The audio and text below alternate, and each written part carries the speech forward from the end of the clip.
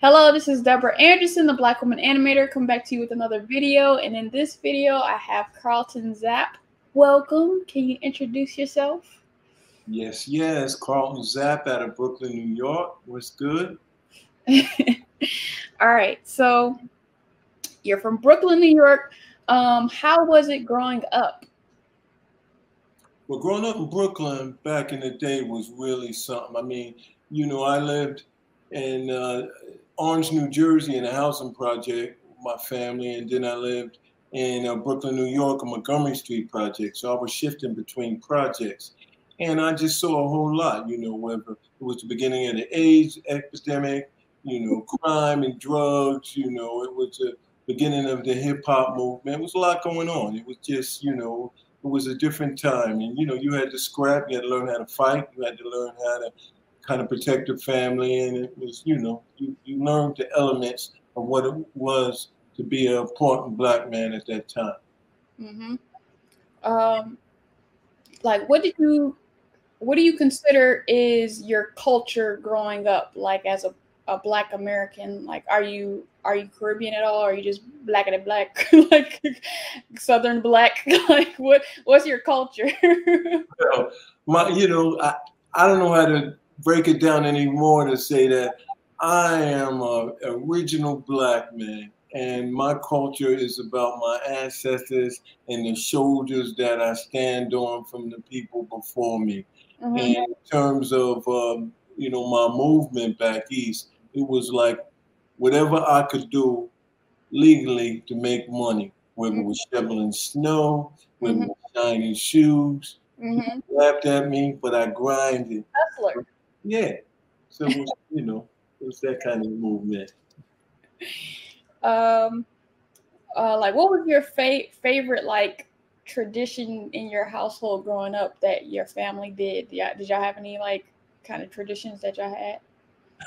Our traditions, our traditions was a full meal every once in a while. Our traditions was watching Good Times and with my brothers, particularly watching Thelma with Cuba Honey. You know what I mean? And our tradition was just, believing in God and showing love. Mm-hmm. That's the Brooklyn way. Right. Yeah, I remember like in my era it was like TGIF, watching like Family Matters and Fresh Prince of Bel-Air and all that stuff. Yeah. Back then, like TV was big. Like you had to run because you ain't had no DVR or Hulu. You had to like be in front of the TV when it started. Yeah, but I was before that. We were on like Sparkle, Cooley High, Imitation of Life. It was more that kind of thing that really kept us glued. I remember Imitation of Life in particular was the first time I saw my mother cry watching a TV show, and that touched my heart. You know what I mean? Yeah. What did you want to be when you grew up? No real talk. First of all, I wanted to be alive. That's number one, because a lot of cats weren't really. I just saw a lot happening in the streets. So number one, I wanted to be alive. And secondly, the thing I wanted to do, I think the most, is I didn't really 100% know. I just knew that I was gifted musically, put music together and stuff like that. But all I knew is that I wanted to find a way, whatever it was, to make money to move my mom out of the housing project so that she can have a better life. Whatever that would have been legally, that's what I saw myself doing. Were your parents supportive of your interests growing up? Well, when you say parents, I didn't really have, it was 9 of us and there wasn't really a dad around. My mom had a couple of my siblings when she was really young, so it took her a while to mature to a certain point. So it was a village. It was other people in the community that believed in me and told me, hey, you got a nice smile, you got swag, you from Brooklyn, you're going to go do this. And even on the other side in New Jersey, when I was in Orange, when I was DJing, which is near Newark, New Jersey, whoever's not familiar with that area. And I got a lot of support from there, people that I really looked up to there, the local church and people that just said, you know what, It's a little something different about you. And they liked my hustle, you know, because a lot of cats didn't really want to shoe shine and all that. That seemed like some white man stuff, so they didn't really want to mess with that. But I wanted to bring money home, my mom could eat, and I didn't have to go to jail. Right.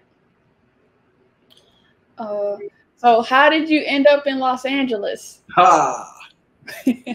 Whoa, that's you just hit me with the Tyson uppercut right there. Go in. Going, that's the whole gravy. Well, I'm gonna try to really round and make it as compact as I can. One day I was at home in the housing project, and I was looking out the window after hearing my mom cry. And I asked my brother, why mom crying? And my brother said, she crying because we don't have food to eat. This is my brother who passed away, rest in peace. And so I remember as a little boy, skinny little boy, had my big underwear on, big t-shirt, orange soda, and I looked out the window and I saw a plane in the sky, and I said, one day I'm gonna get on a plane and I'm gonna go far, and mom will never be hungry again.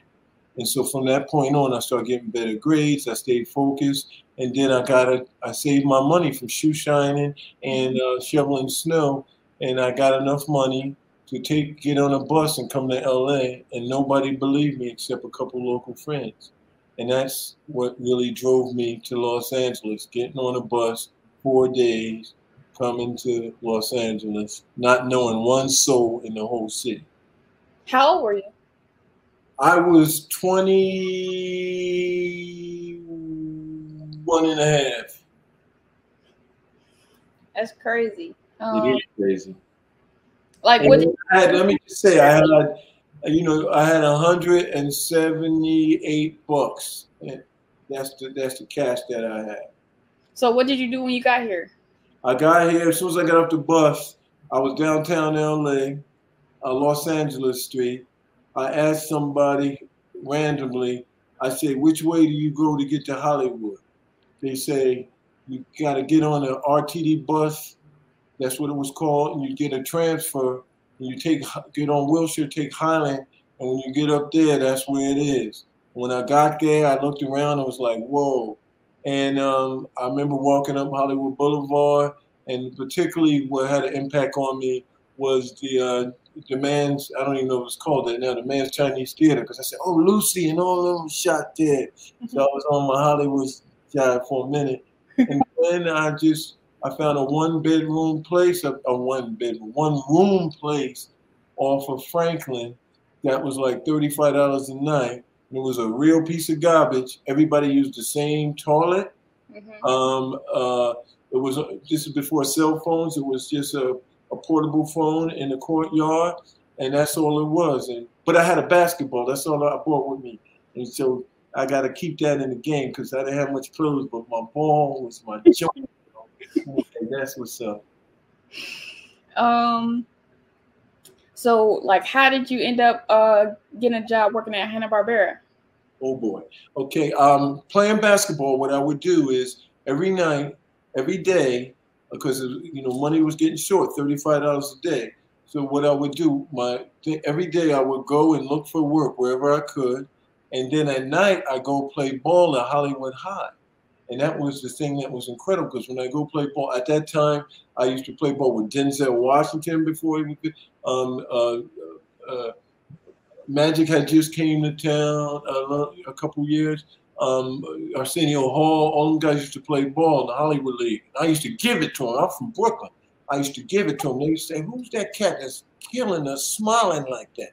And so that I created relationships that kind of way. And there's one white boy, never forget, Richard Haffey. He wasn't no good, but he had the nice sneakers and all that. And he always wanted to play on my team so we can beat them other cats. And he told me one day, he said, look, if you go to UCLA and these other places, they have boards that tell you where you can look for work and where you could find better places to live.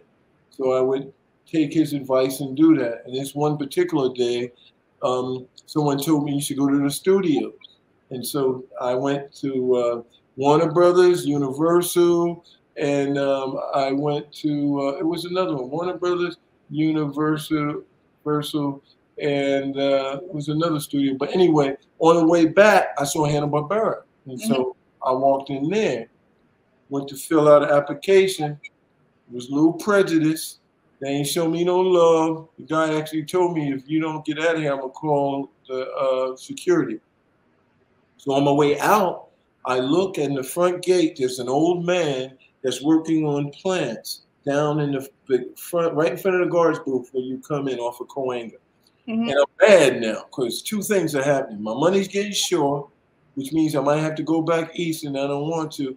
And I'm feeling disrespected because nobody won't let me fill out an application. So I asked the old man, I'd say to him, what are you doing with those plants? They look horrible, old man. And he said, what you talking about? I said, you got geraniums there. You need Dusty Millers. The direct sunlight gonna kill them things. And he said, what do you know about that? I said, I know. I just came out here from New York and I used to steal flowers from my grandmother and I know what I'm talking about. And he says, well, what's your name? I said, Carl. I said, oh, dude, what's your name? He pointed up at the sign and said, I'm Bill Hanna. I own this damn place. And I almost crapped on myself. I said, and then I started trying to kiss his boots. I said, yo, I said, I'm a big fan of Scooby and Yogi and Magilla Gorilla and Top Cat and Huckleberry Hound and Third. And he says, no, no, no. I like the way you talked to me before. You were for real, and I was able to relate to that. He said, you got a phone or you got a number? And I had the number of the one phone in the courtyard where I stayed. Gave him the number. And I didn't think he was going to call me. Because I was telling him, I'm stealing flowers from my grandmother. And oh man, you don't know what you're doing. And I kind of was kind of hard on him. And then hard on me for a couple of days. And then after about 3 days, someone in the courtyard said, yo, anybody here named Carlton? I said, yeah. He said, oh, white dude on the phone, man. And when I got there, picked up the phone and said, Mr. Hanna, I want to apologize. And he was laughing. He said, I love that kind of talk. He said, come to my office tomorrow at 9 o'clock, and you and I are going to have a conversation. And that was the beginning. All that, how my introduction to the whole industry was. So can you tell everybody, like, what did you do at Hanna-Barbera? Oh, when I first came in, he sat down with me and he told me he wanted to hear my whole story. I told him I had a cousin that was dealing with HIV. I told him about, the crime and the housing project and all that. He listened and he told me that he grew up in the Depression era. See, I'm not a black boy that grew up back east. But and you got to realize I was young, so to say black boy was appropriate when you like 19 or 20 or whatever. So he said, but I thought about what you said all night, and it touched my heart because I had to raise 6 sisters and lost everything. I'm going to help you get yourself in the door. But if you mess up, don't say nobody gave you a break. Just hold up to it. And then I started in the stock room. I started putting water bottles all around the studio. And then the different artists, I had to learn about the different number, because back then it wasn't just computer. They did a whole lot of stuff with real paint. So you had to learn about the different paint brushes and the different kind of ink and that sort of thing. So that was the beginning. And I had to deal with a lot, with some racism there. It was, me being a young African-American without any training, I had to deal and just kind of button it up. Yeah. And, wear my big boy pants and work through it. So tell us about you moving on up. Moving on up was, what happened is that after time, after doing what I was doing, the beauty about my job at that time is you get to know every aspect of animation. You deal with the background artists, you deal with the voiceover talent, you deal with the ink and paint people, you deal with the lawyers, you're dealing with everybody. And because of my personality type, I got to really connect with some people, and it was really a nice thing. The word got around. Mr. Hanna called me to his office, and he says, I'm hearing really good things about you.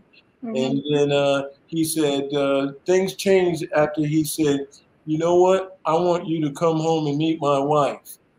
And so he called me to his office. I'll never forget this. And he called his wife up and said, honey, you remember the black kid that I told you from back east? I want to bring him home for birthday. and I can hear her. And me and her, gosh, I love her. She changed my life too. But this is early.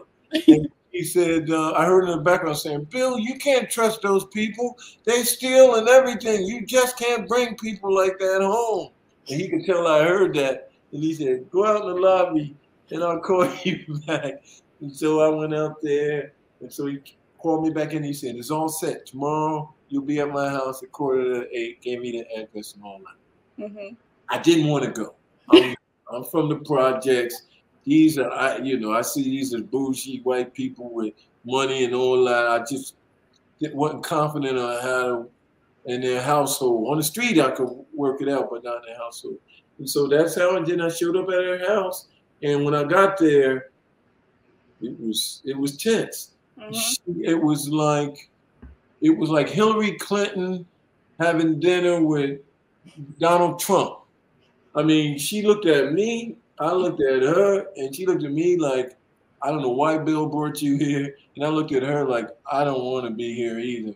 Yeah. But he was so smart, and he trusted me so much. What he did to break it, he would tell her, honey, tell Carlton about that pineapple upside down cake you make and what you put in it. Uh-huh. She looked and she said, well, yeah, I'm kind of good. I put a little sugar, and then I put a little. Then he tell me, tell Violet about you spending 4 days on a bus living in a housing project with 9 of you on a 2-bedroom.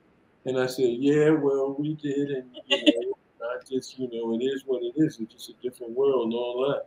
And I thought if I can get through this one breakfast, I'd be good. And so it was still cold. But the last thing she said before it was time for him and I to go to the studio, she said, well, she never said she liked me then. She said, well, Bill seems to like you.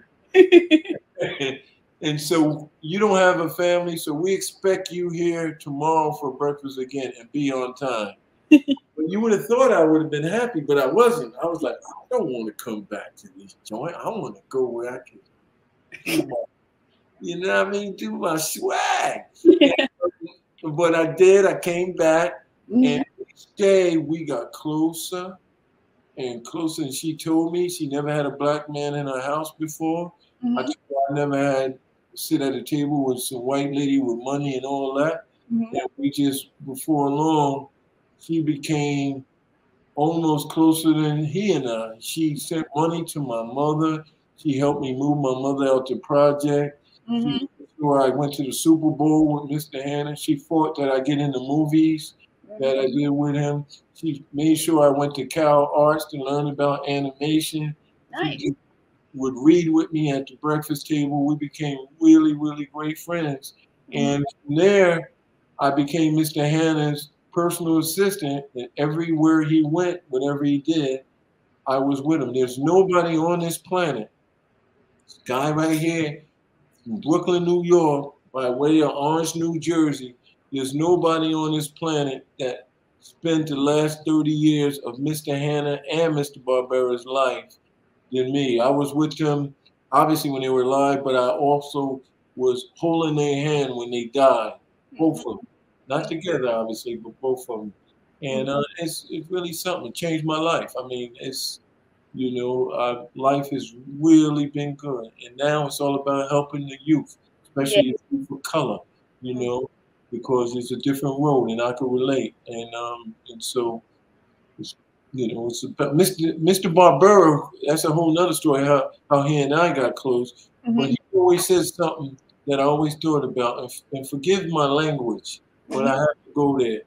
He said, if all you do is go to the bathroom and crap, have sex, eat food, and go to work and make money and go home, and one day you die, you were a waste of space.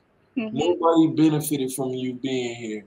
What are you going to do with your time to benefit somebody else? Because any success you had is not just because of you. Somebody else had something to do with it. Right. So what are you doing to help somebody else? And I always kept that. Yeah. Tell us how you got close with Mr. Barbera. Well, after Mr. Hanna and I became close, the other thing that I have to remember to mention is that when I growing up back east, I also DJ. And so when I came out here, I brought records and stuff with me. So at night, when you grow up in New York, you gotta hustle.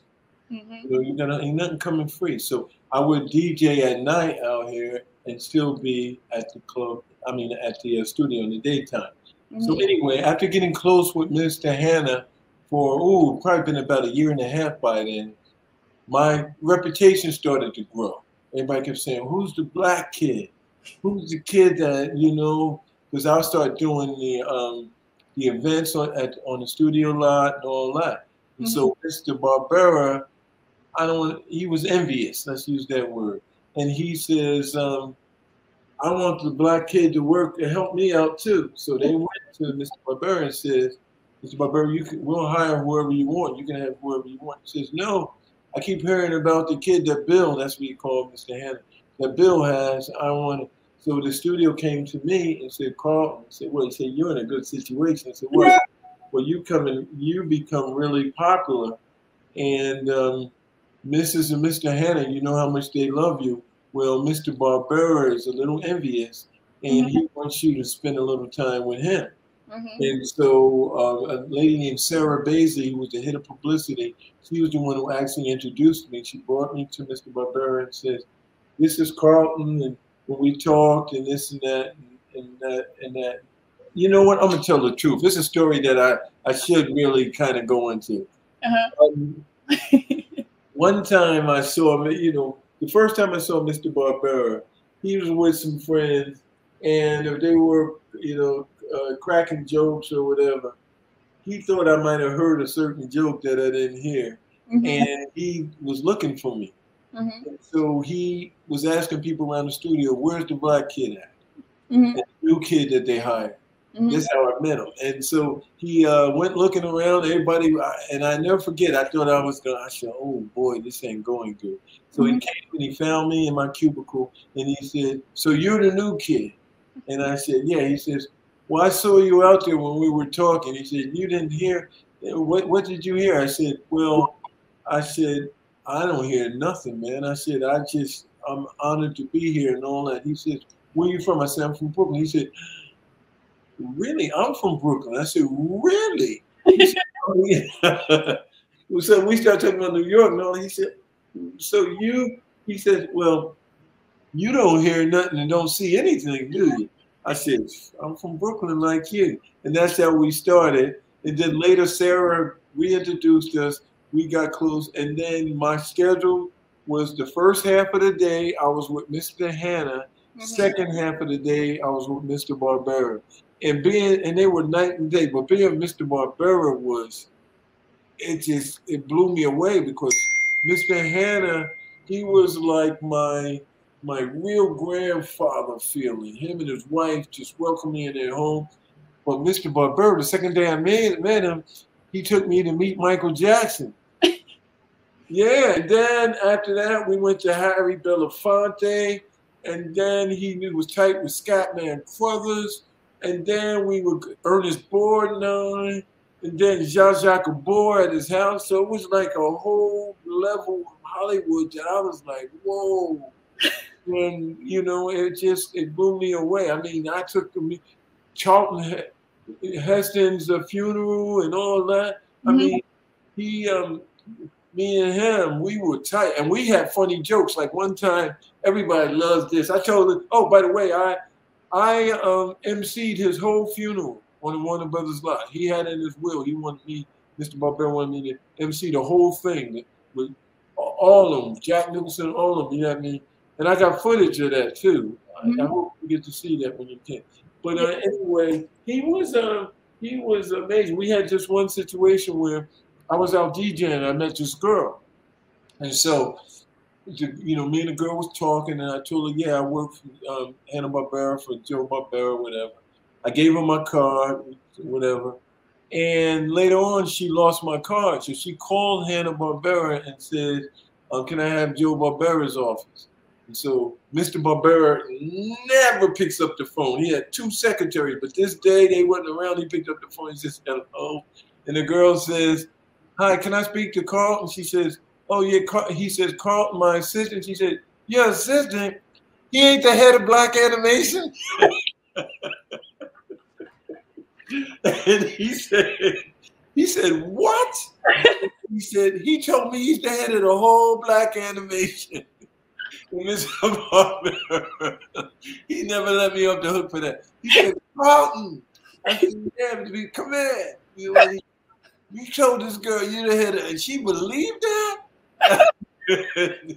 and so we had, then about a week later, it was the anniversary of, we have this thing called the shaky machine. And what that is to teach kids about how to go under the table during the earthquake, and all that. And so I introduced him at this event.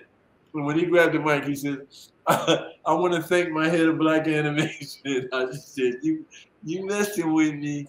But we had, oh man, so many good times. He was smooth, man. Mr. B was smooth. Yeah. But Mr. Hannah, none of this would have happened without him. That's my man. Yeah. You mentioned the celebrities. I know you said before that you got some type of advice from Scatman Crothers. Oh man, Scatman was the man. And you know those who don't know him, if there's some new generation cats, he was in a sitcom called Chico and the Man in the 70s. He's also was in The Shining with Jack Nicholson, and he was in Cuckoo's Nest. But the connection with Hanna-Barbera, he was the voice of Hong Kong Phooey. And so he would come in the studio, and he was bow-legged, bald-headed, and had swag. He had that New Orleans swag, and he would come in, and he would see me as a young kid, black kid, and he would come over, right, and he was the man. All them white boys used to kiss his toes, and he would see me, and he would say, young man. I said, yeah, come in. And I come over, and he said, now you tell me the truth right in front of them. And them white boys treating you right? And I go, whoa. And a couple of them, I dealt with some stuff. But I said, yeah, mister, everything is good. I'm happy to be in. He said, don't lie to me, boy. I'm going to ask you again. Are these white boys treating you okay? And I said, Mr. Skrilla, I can't tell you. I appreciate that, but I'm good. And he said, listen to me. And then somebody else was there, and he said, hold on for a minute. And he said, you got to be twice as good as these white boys. Because I've been coming here a long time. You're the first one I've seen. You got to be twice as good. Don't get too comfortable. Be twice as good as them, because you got to open the door for some more. And I never forgot that. And whenever he saw me, he always made sure he acknowledged me, and he kept it 100. You know, I used to see, Quincy Jones once in a while, and I would see Harry Belafonte was close with Mr. B. He would come in, and those guys always, would just kind of give me that, keep going with it, that kind of thing. And Michael Jackson just wanted to know about where I grew up and what I liked as a kid, but Scatman was amazing, man. Amazing, strong black man that knew about the history of what we've been through as a people. And the thing I really loved about him, that he knew he was good friends with Louis Armstrong, who was I'm a big fan of. Huge. What about the advice you got from Whoopi Goldberg? Well, Whoopi, we were just talking about New York and music and the arts and that kind of stuff. And she just said, brother, I'm glad to see a young brother here doing his thing. She was just kind. We drove together. She was at the St. Regis, I think, hotel. And so I gave her a ride from the studio back to the hotel. And we had a nice little chat. We vibed pretty nice. She was cool. She asked a lot of questions about my mother and stuff. She kept it 100. And she was like, I never forget. I was nervous. I said, you know what? My mother would love if we take a picture together. And she said, yeah, absolutely. And we took a nice photo. And my mother back in the project, she, how black mothers are. Oh, my baby made it big. He out there. So it made her, and that made me happy when moms were shining. It was a lot going on, man. Those were, Those were good days. And then that morning, I'm back with Mr. Hanna. Yeah. And on the weekends with Mr. Hanna on his boat. Mm-hmm. No marriage, no kids, everything was poured into that so I could send money home. Yeah. So, you know, it was about sacrifice. You only get out of stuff what you put into it. You can't just keep withdrawing from life. You got to make some deposits. Yeah. So how did you get the name Zap and then go into why you had to legally change your name to Zap? So start with how you got it. Well, everybody thinks that Zap either came from animation or basketball or DJing, and it really didn't. There was a guy, well, he was a drug dealer in the housing project, and one of my best friends, brother, and this guy was really tight. And I must have been about, I think I was 9 or 10 years old. Mm-hmm. And the phone rang, they told me to get it. And it was a girl on the phone. And I was using all these big words. I was always a little advanced in my age. And I was using all these big words and kind of macking her down. And I didn't know they heard me. They heard me and they creeped in quietly. And they looked at this little boy running all this game on this girl. And they laughed. I thought they were going to kick my tail, to be honest. But they said, you zippity zap. Nigga, he zapped up that little zapper or something. And then when I started playing basketball, when I would make a shot, the crowd would go zap. And I said, ooh, interesting. And then from there, it could start growing. And then as I start DJing for big events and all that, people start sending me checks with Zap on it instead of my original name, which is, you know, my government name, which is Carlton Clay. Uh-huh. And so I couldn't cash them, and I had to track people down to get it. And so I went and I had my name legally changed to Zap, and that's how that came about. So you get money. Get that cheese, yeah. No doubt. You had to definitely get that cheese, you know, without a doubt.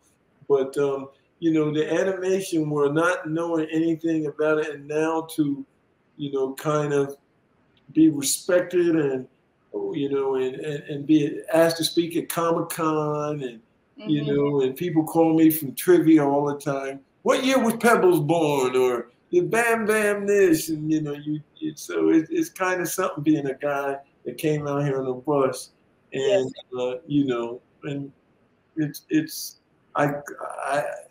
it blows me away when I stop and I think about it, and you know, mm-hmm. and what it's done for my family back east. Everybody in my family is doing well, and it really put me in a financial situation where during the pandemic, because Mr. Hanna was big on living within your means. Mm-hmm. He said, you know, a rainy day is going to really come, and it's going to be rough.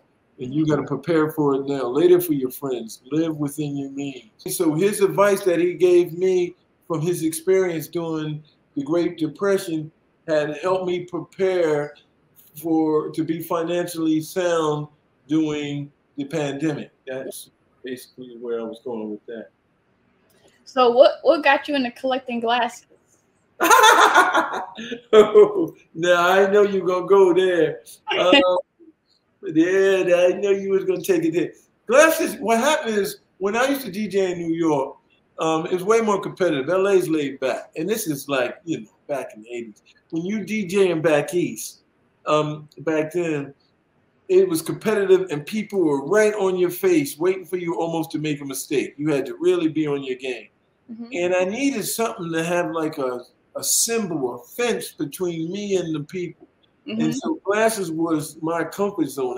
The eyes are the window to the soul. Mm-hmm. And I wanted to make sure I had that one. So if I looked like I was confused, they couldn't see it. And so it was my little fence. And then after that, I was getting compliments because I was good at picking out different frames. People used to say, "Oh, you look nice in those." And I would hear that. And then I started collecting. And then when I would travel, when I, you know, even went Hanna-Barbera, I went to Manila, I went to Japan, I went to Taipei, and I would just buy glasses wherever I go. And so now a lot of my friends are asking me to start an online business because I got so many, and they are collectors and all that. But that it came from that a little bit, and so I've it's an expensive habit, but but you know, it's worked out really, really well. But Yes. but Mr. Hanna and Mr. Barbera, they, what we did for each other, I'll say, because they did a lot for me, but Mr. Barbera really wanted to know. They wanted to know why the kids wear the pants off their ears. Why do they? What's the tattoo phrase? You know, I remember one time I went with Mr. Barbera. We went to Larry King, and it was an interview. And so we're in the interview. We're sitting in the green room. Wesley Snipes is in the green room too. Oh yeah. And we're sitting there, and so the lady comes out and says, "Mr. Barbera?" She says, "Yes." He says, "We're running a little over with our guests. Can we get you water or anything? We'll be done shortly." He says, "No, I'm fine." She goes back in her room. Wesley Snipes says, yeah, "Barbera, Scooby-Doo, Flintstones, McGilla, Top Cat?" Mr. Barbera said, "Yes." Wesley says, "You the man." So Mr. Barbera said, "Excuse me?" He said, "You the man." He said, and then he looked at me, he said, "Were you telling me he's the man?" And so I could tell he didn't really know he didn't really accept that right. So then the lady came out and said, "We're ready for you, Mr. Barbera." So he goes in, does an interview, and he comes out. It looks like he wasn't feeling good. I said, "You okay?" "Yeah, I'm okay, Pat." It was quiet, more quiet than usual. We get in the elevator, we go down, security takes us to now I'm okay. And then we drive, and he says, "Pull over." And I thought he had to throw up or something. Pull over to the side. He said, "I'm apologizing to you for what I did with Snipes." I said, "What are you talking about?" I said, "What did you do?" He says, "Well, Snipes kept saying I'm the man, and I know the man's been holding you black guys back for years." I said, "That don't mean that." He says, "Oh, you full of crap." "Yes, it does. I always heard the man is holding you back. Snipes says I'm the man. You got to be embarrassed." I said, "No, no, no." I said, "When somebody, slang is different than when somebody say you the man, that's a compliment." He says, "No, Carl, don't BS me." I said, "I'm not. I'm telling you, you got this wrong." So on the way, so I start the car back.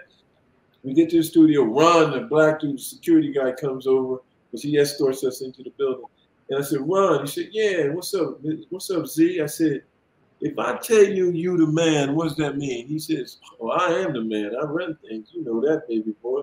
I said, "Well, somebody told Mr. B he's the man." I said, "Mr. B is the man. Ain't nobody in animation could see him and all that." And I looked, I said, so then we see Julian Chaney, who I want you to, if you get a chance to interview. I love Julian. Julian, come here, Julian's a little flamboyant. "Yeah, what's up, Carlton?" I said, "Julian, somebody told Mr. B he's the man, and he thinks that." He said, "Oh no!" So when we get in the elevator, Mr. B gets in the elevator and says, "I guess I was the man, huh, Carl?" And so ever since then, he would tell a story to Ernest Borgnine, some of his friends from a different generation. And so I just felt like I was able to make sure they were up to date. Yeah.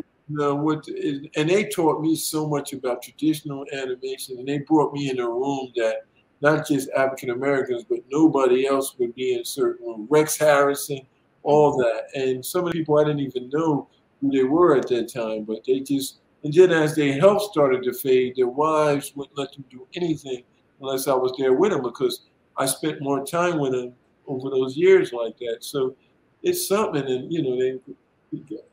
Iwo Takamoto, I got to bring him up too. I'd be remiss if I didn't bring up Iwo Takamoto, who was Japanese. He was in the internment camps and all that. He came up with Scooby-Doo and all that. And to be honest, I love Mr. Hanna, Mr. Barbera, all my heart and soul. But Iwo did a lot of things that he didn't quite get credit for.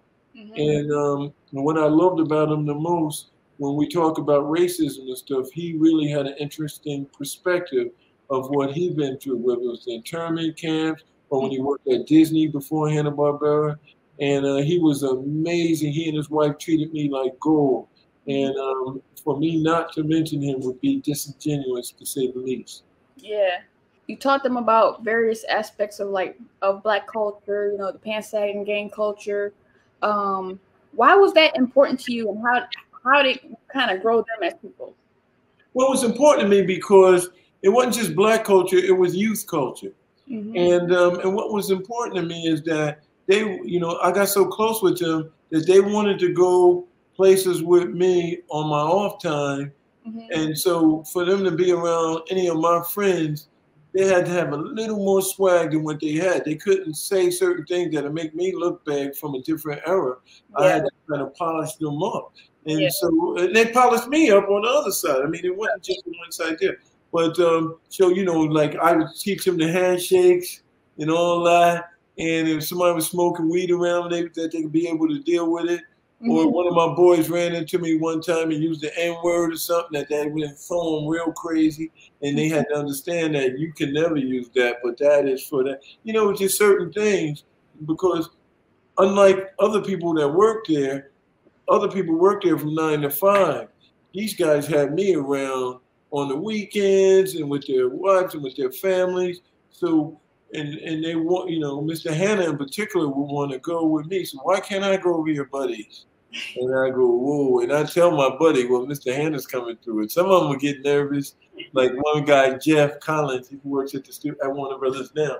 He would, one time I brought Mr. Hannah over to his house, and he got all this good china out, all this stuff to make. And he said, oh, well, I'm going to make some nice food for Mr. Hannah. And he came in there, Mr. Hannah. He was fast asleep. He didn't care nothing about that stuff. I mean, Oh, listen, here's a story. Well, oh, man, there's so many stories, though.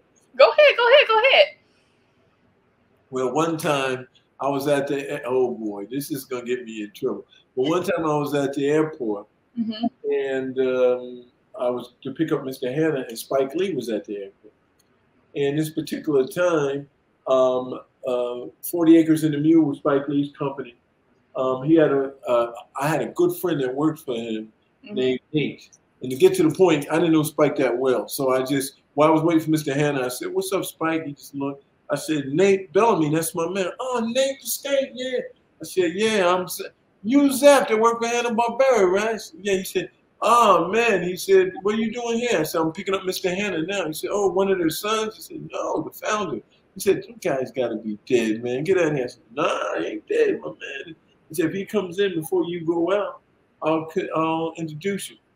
So we're talking about sports, and we're talking about Taylor, a girl that worked for him that I know too. We were small talking. Mm-hmm. All of a sudden, the flight comes in, Delta, flight so-and-so from Atlanta, because at then that was our parent company, Turner. So anyway, Mr. Hannah's flight comes in. I go grab his bag, say, how was your flight? Okay, so are you tired? No, why you ask? I said, I got a friend that just wants to say hello, if that's okay. And he said, sure. Spike comes over. Says, hi, Mr. Hannah said, yeah, he says, I was a big fan of Huckleberry Hound. Mm-hmm. And, Oh My Darling and all, I loved all that. Mm-hmm. And he says, that's great. So we do a little talking. And then Spike goes to sit down. And so Mr. Hannah, we start to walk, take about 3 steps. And Mr. Hannah stops and says, Carlton, you know what? He said, well, I like your little buddy. Maybe we can find him some work in the warehouse. He had no idea who Spike was. I was so glad he didn't say it in front of Spike. But and so I said, whoa. And so when and then I just said, wow, that's interesting. So when I got to the studio, David Kirshner, I told, who I love too, been great to me. And his family, I told he was the president. I said, you know what happened when I picked up the day? I told Spike, man, he laughed. He said, Carl, did you ever go and tell Bill who Spike was, though? You got to let him know. So Yeah. Mr. Hanley said, yeah. I said, you know the guy you met? Yeah, the little fella. I said, well, that fella ain't that little. I said, he's a producer. He's working on a Malcolm X movie and a couple others. And I said, he's doing really well. I said that he said, well, all I know, if that little fella's a good friend of yours, I'd do whatever I could to help him out. And I said, boy, that was Mr. Hanley. He was one of my buddies. he was down to look out for him. But that's how he was in a nutshell. Just great memories, man. Great, great memories. And then to be with both of them when they said goodbye on this planet, and to Mr. Barbera, all the fancy meals and all that stuff. We used to just, his wife, she had one of them tables in their house that goes from here way down there. You know what I mean? And the butlers and just Carlton, that's the wrong glass and all this stuff. And you just say this is a long way from the project, or it's, and I sit back and I reminisce now and I think about it and I just go, it's crazy. And, I'm still so involved. I'm still, being financially blessed through the estate. And it's the relationship that I built and the opportunities that I have to enhance our youth. Yeah. I don't talk about that a lot, but I just got an award for being involved with homeless kids, and they chose me, and that really touched my heart that they could pick whoever they want, and they chose me. And there are people who did more financially, but I think the reason why they chose me because I grew up like they're growing up right now, and I could relate to certain things, and I could tell them how to avoid getting into situations. And it's really important now because when you look at gun violence, look at the internet, what these kids today have to deal with is way more than even what we dealt with growing up. So, it's about giving. It's about positioning. Can you talk about your nonprofit back home? Oh, yeah, I love that. My nonprofit back home was actually was created by my mom. And my mom, after we grew, my brothers and sisters grew up, she started something called the Safe Haven. And the Safe Haven was created in the basement of Bethel Baptist Church. And what she would do, is she would get any volunteer funds she could, and she would take the kids and help them with their homework, help them with food, help them with clothes, help them to learn how to conduct themselves, how the girls could be little ladies, not little hoochies. So how the dudes could be not little gangsters, but be little gentlemen. Be cool with it though, not be corny, have a little swag, but still. And she would help them. And now you see some of them that are going to college and that, this and that. And to keep it 100 with you, mostly the wives had got involved in David Kirshner, who was the person who were really good friends with. He created Child's Play with Chucky the Doll and Piper and One Upon the Forest and all that. That's my man right there. He's the guy, when I first came out here, he was the guy that I would have Thanksgiving at his house every year in Hancock Park. He almost made me. I didn't want to go. He used to say, no, you can't just be by yourself in Hollywood Boulevard. And you got to come. And I said, no. But anyway, they helped financially support my mom's charity that I've been big involved with. And we send kids to college. We do a big Christmas party every year. We have different scholarships. And that's one of the main things I do back there. And I support other charities, but that's my mother's baby is what we really keep rocking. And it's in her name. So, Alma D. Clay. Yeah. So how was it to exist in like two different worlds, the animation world and then the music world, like simultaneously? It was really interesting. That's an interesting question because, there would be times when I would be out. There was a place called what was the name of the place that I used to DJ? It was on Crescent Heights and in Sunset. But anyway, I would be there DJing, and I mean, these are people you probably don't remember, but Jane Kennedy was hot then. Yeah. Isaac Kennedy, all of them. That was the scene back then. You know, J.J. Walker and all of them. That was the scene. And they would, and I had all East Coast music, and they loved me because I used to break all the songs. The DJs out here hated me though because they was like, they were still playing, you know, some other stuff. But anyway, I would do that, and then I'd have to be at Mrs. Hannah's that morning. Yeah. And she and the housekeeper would say, I smell them funny cigarettes because it'd be all over my clothes. And, you know, and so it would be something how I have to, you couldn't be late at Mrs. Hannah. And sometimes at the DJing at the clubs, even though they would close at 2, they would kick everybody out, and then they let the VIPs stay in after that. Mm-hmm. And I was used to that because in New York, we don't close at 2 anyway. So it was natural for me.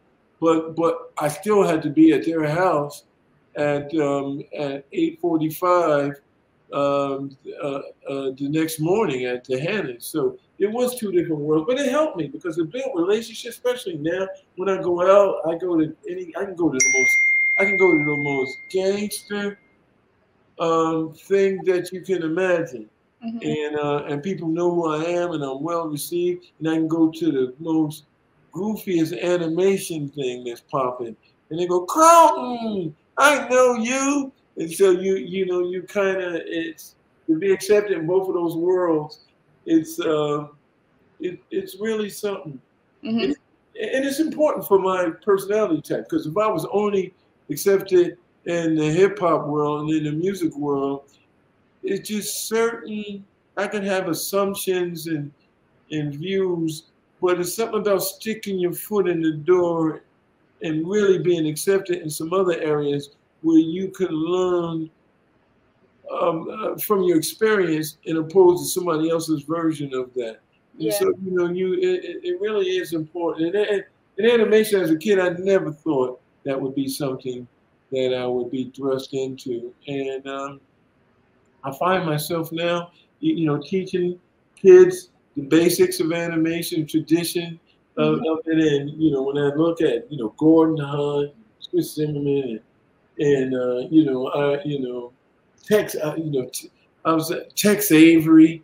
Mm-hmm. You know, these are guys that were, taking Mr. Barbera to his funeral, and Art Scott, and it's just, so many people that you just, because of my association with them, you get connected with. You know, I remember staring at Michael Jackson's nose one time in his office because he had makeup because something was going on there. And I was looking at Mr. Barbera. I never forget, he elbowed me and said, he said, don't look at Jackson like that, Colin. Don't look at Jackson. Because I was like, damn. And Mr. Barbera was right, because I didn't even check myself. I was just like, But, being at the light, even though some of the white artists that was there, it was Jonathan Winters, or Rodney Dangerfield, and you would see these cats. Can you hear me? I said I get no respect. You're right. I get no respect. And he never called my name right. Clayton, come here, Clayton. Clayton, you like white things, Clayton? And I say, no, I'm good. He was the character. And Rodney Dangerfield was he do physical comedy, which is the hard kind. He'll pump his head against the wall and fall down. I go, man, you working hard for a joke, man. And you got to see all these different guys, and it really, really, really something when I think about the whole experience, the whole ride, You talk about how you got into DJing? Oh, I got into DJing really young. I would just take stereo. We would go, me and my friend Shane Wells would go to different cities where white people live and go through their trash and bring, because they throw good stuff away. They'll throw a bike away with a flat. We'd be like, oh, you kidding me? We'd go get a patch, put it on. And even TVs back then, we'd just say, oh, that just needs a tube. And so we would get little stereos out of the trash, and I got 2 stereos with turntables, and I would go back and forth. And, anything you do really with repetition, if you focus, you'll get better at. and I started getting good at making tapes, and people start liking it. And then I start doing, I start doing stuff in the basement, project parties in the basement, and doing stuff all over. And everybody kept saying I was good and all that. And then I started doing high school parties. Then my mother hooked me up with doing some Italian parties. And before you know it, I was like the man. And so I started collecting different music, and people and then these girls wanted to be my, they started putting their names on, putting Zap on their shirt. They wanted to be my fan club, and my ego just went through the roof. Then I was like, "Oh, y'all kidding?" And so that's how it blossomed out. And then when I came to LA, I just started doing nightclubs at night. And now I'm real selective. It's just, but both of my locations out here, I got full DJ setup and all that. It's gonna always be with me. And I got footage. I wish I could find it with Mr. Barbera scratching Yabba Dabba Doo. I gotta find where that is. But he said, and then I was trying to show him, and he hit my hand and said, "I could do it." It was so funny. Because, I used to. Shirt. Oh, that's nice. Oh, that is hot. Yeah, I got it from like Lamert Park. Did you? Like when when they do the stuff on Sundays or whatever. Yeah. I bought it from some guy. Oh, I got to find out about. Yeah, that's nice. My sister would go nuts. Yeah, that's bananas. Yeah. So. Well, I just like to say this, and I know this ain't what we talk about here, but I'm gonna take it here. I'm proud of you to see a beautiful Black woman in an animation field at this particular time doing what you're doing and dealing with what you have to deal with to be successful, and to find time to have a podcast, where people take advantage of it or not is on them. But for you to give them an avenue to get introduced to people like me, who had no traditional training, who just, like a lot of people out there, trying to find a way to make some legal money and find his way to make his life better. You know, I salute you for that, sis. That's real talk. Thank you. So, like, what do you like about the animation industry and then about the music industry?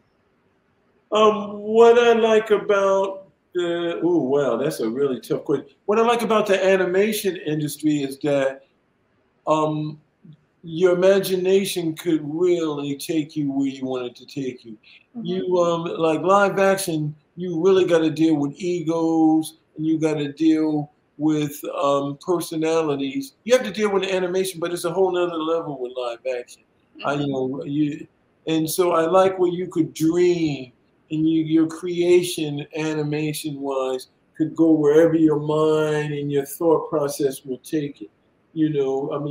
It's just your dream could just come to fruition. And I think you have an opportunity to help entertain and impact adolescents, not just the youth, but real young kids. Yeah. I think with Adult Swim and what we did with the Cartoon Network, we cater a lot to the adults, but I think we really have an opportunity to really, when I think of Felix the Cat and Casper the Friendly Ghost and Mighty Mouse, and you just certain shows that I remember now, Gigantor, that really had an impact on me. And I think that we still need to take advantage of that. Those are things I like. The things I don't like is that technology has gone so far that it's separating people. And that a lot of times people are not in the same room. It's something about being in the same room. It's not about just energy. It's about synergy. Yeah. It's about being in sync. And so those are the things I don't like. But the music business, I have problems with the music business, particularly the direction of hip hop now. I think that we've always had balance. And I know I'm talking like an old head, and that's okay. But I liked it that we had balance before. We had the NWA's number. We also had the Will Smiths over here. We had the Lauryn Hills. Now you just, with the gun violence and what's happening, it's no way that I don't believe that there's a direct correlation between some of that and what's happening on the street. And I just saw, like today, a 12 and 13-year-old in New York rappers killed each other. And so you just want to kind of be able to find a little more balance, not to eliminate, because that story needs to be told too. But when one story tells the whole story, it's a problem. Yeah. And I just want to be able to talk beautiful about our Black women. I want to be able to talk beautifully about the family structure. I want to talk beautifully about the history of what we've been through and the people. We talk about, you know, the learning theory or whatever they're talking about putting in the schools. It's not stopping us from putting it in our own music into our youth now. So, you know, I have problems where we're at musically right now, to be honest. So you had told me the Flintstones was supposed to be black at first. Well, you know, it was interesting. Me and Mr. Barbera was having this conversation this day, or a particular day.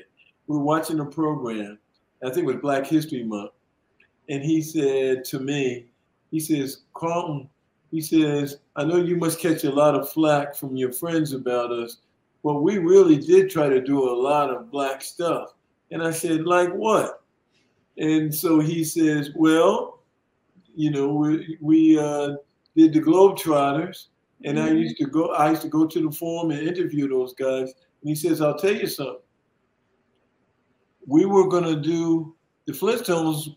Think about it. Those were cavemen. We were going to be, they were called the Blackstones. He said, I even have the art. I should have brought it here.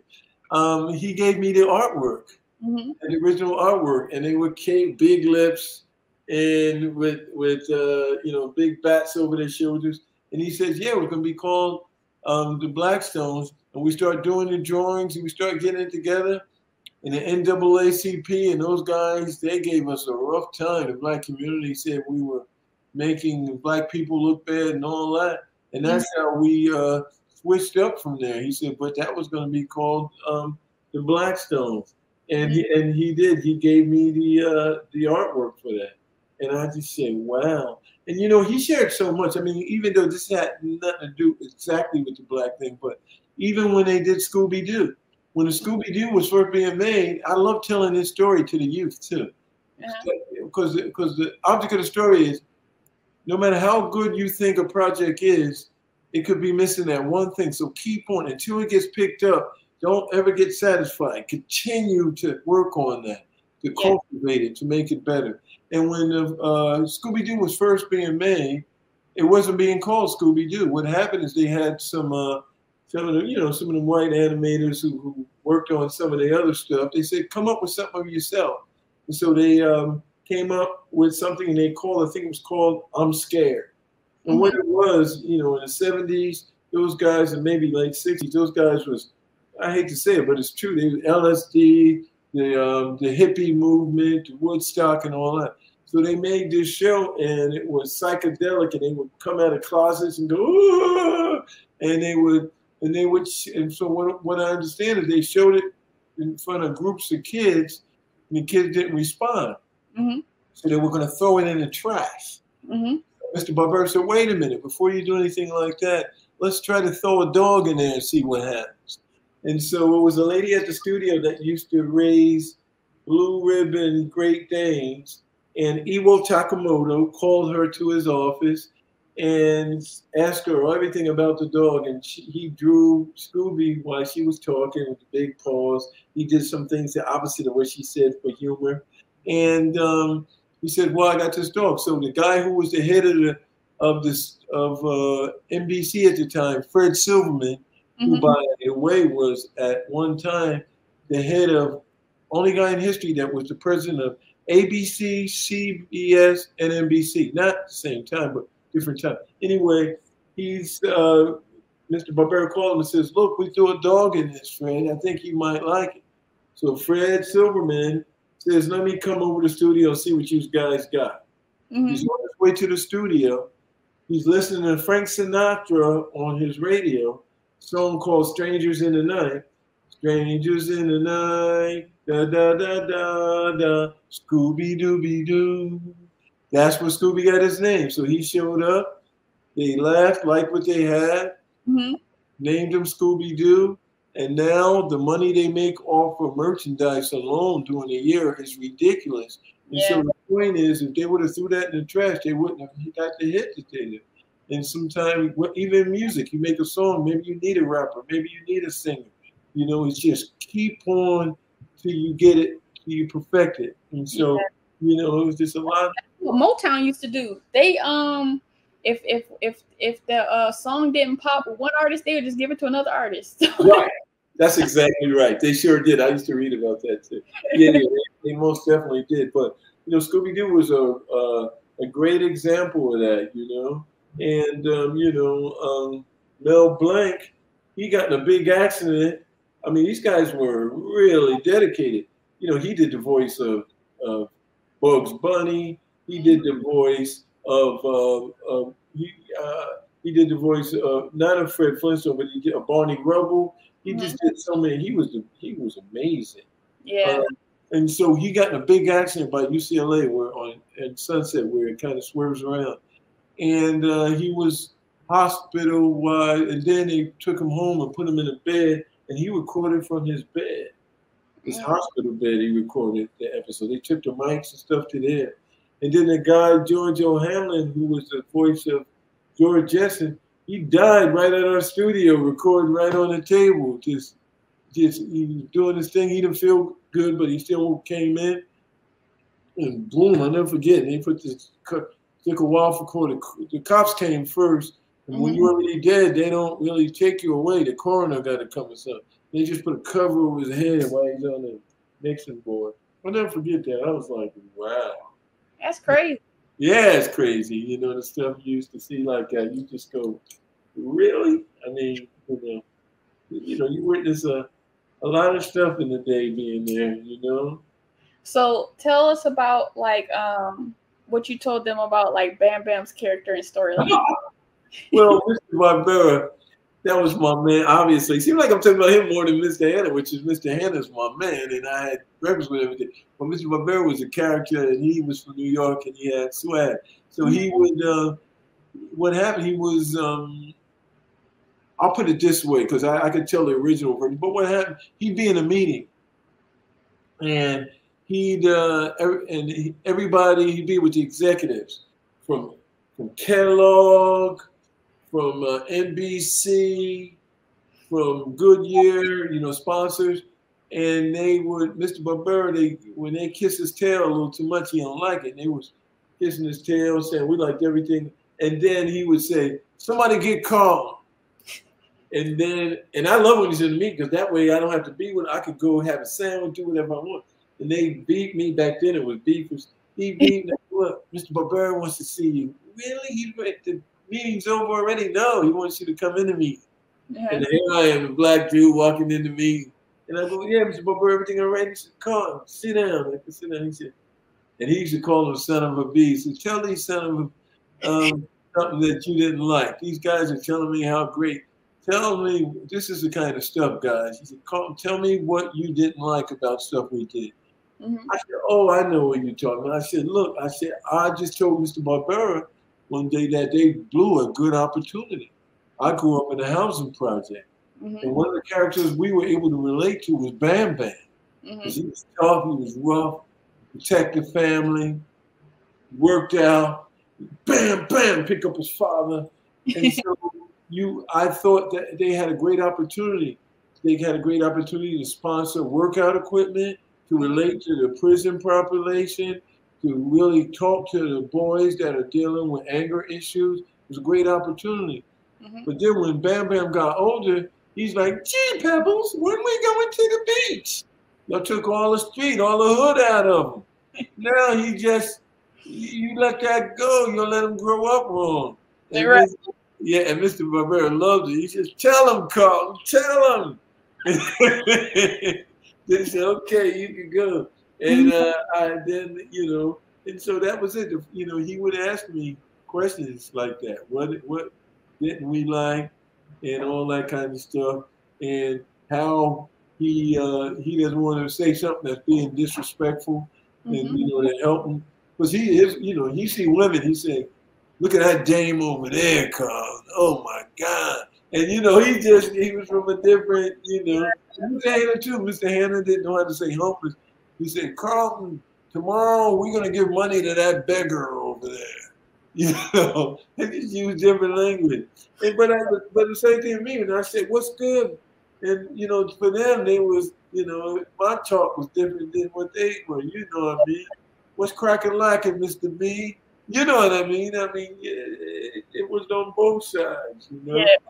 But low key, the part about how he liked you being real, that's how I relate to like important people or higher ups when I at different jobs. Like a lot of people are intimidated by them or like kiss their butt, and some people like that, but some people it's just like it's just annoying because, and I've experienced that before where I got a title and then all of a sudden people start treating me different. I'm like, I didn't start acting different. Y'all just start treating me different because of this title. And so like whether I've interviewed veterans who've been like, people have been scared to visit them and they're like, I'm just a person. Like, so people like, they're just a person. Like not putting them on a pedestal. Some people actually like that and they'll relate to you better and they'll like you better. And that's the strategy that I've used to like relate to important people, because I'll just treat them like they are a human being and they like me for that. Well, when you're authentic, you're exactly right. And you just hit on something that I'm glad you did, because I'd be remiss. Early on, there was a guy named Cy Fisher who was an agent for Mr. Hanna, Mr. Barbera. He and his wife were good to me. And earlier on, he was known as being very difficult. And just one day, in my early part of my job when I was working in Stockholm, I also had to do messenger stuff sometimes. And this one day, the receptionist says, you got to put this $10,000 check in the bank, and you need to go and take Mr. Fisher's socks to his alteration guy. So I put the check in at the bank, and I go and I take his socks. So then the socks are ready. I go and I bring them back, right? Then I go in the break room. I hear Mr. Fisher go nuts. Who in the hell did my socks like this? I'll close this whole damn place down. This is bull. You know how I like my stuff. So then I came to the reception. I said, "Ooh, I did that." What? She said, "No, he always blows off steam. Just call him. Believe me. Just go in the break room or go in the copy room and just get lost. He just, can stay out of his way." And he still was going nuts. And being from Brooklyn, I was like, "Nah, this motherfucker is crapping on me." And so I went around the other way to the corner, and I went to his office. And he was sitting there. I never forget, he had the Wall Street Journal. He had the little half glasses. He was sitting there like that. And I said, he looked up, and I said, "Mr. Fisher, I'm the guy who messed up your socks." I said, "I need to know what I did so I don't mess up again. I just came out here not long ago from back east, and I need to find out what I did." He said, "Pull up a chair." And he said, and I never forget what he said. It was the weirdest thing ever. And it became like a story around the studio. A lot of people who see this, who's from Hanna-Barbera, will know this too. And he said, what you don't understand. He asked me where I came from. He said, "What you don't understand is I'm going to the Academy Awards. And I'm going to be sitting with, he mentioned Silverman. He mentioned a guy named Joel Cohen and Carl Honeystein. I remember these names. And Alvin Furlicker.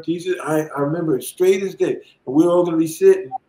And because I think they were nominated for something. And he says, when the camera pans down on my sock, I just want the monograms earned, not the whole sock. He says, because it looks like I've been putting too much time on my sock when they pan down. And I was like, I will not make it in this business. I was like, whoa. And so I said, "Well, thank you, sir." Well, what happened from there, he liked that I came in and asked him. So from then on, he would use me to say, the only one I trust around here to do anything is the new guy, Carl. And it got so bad that the little white boys, they used to run from me. When I would go into the stockroom, they used to say stuff like, "Carl, honestly, I'm on break. I'll be off." I said, "Man, I ain't no snitch. I ain't, And they said, "Well, I thought he was prejudiced, man. Why is he like you?" I said, "He liked me because I went in there and talked to him like a real dude." Right. I danced around. I went, took the I was ready to take the punch, say, I messed up. How could I fix this? You know, I didn't dance around the edges. And they said, you know, that's crazy because he always, and he did, he dug me. And it was just something that, you know, it just paid off. And everybody was like, Mr. Fisher, you his favorite and you're black? That's what you told me too.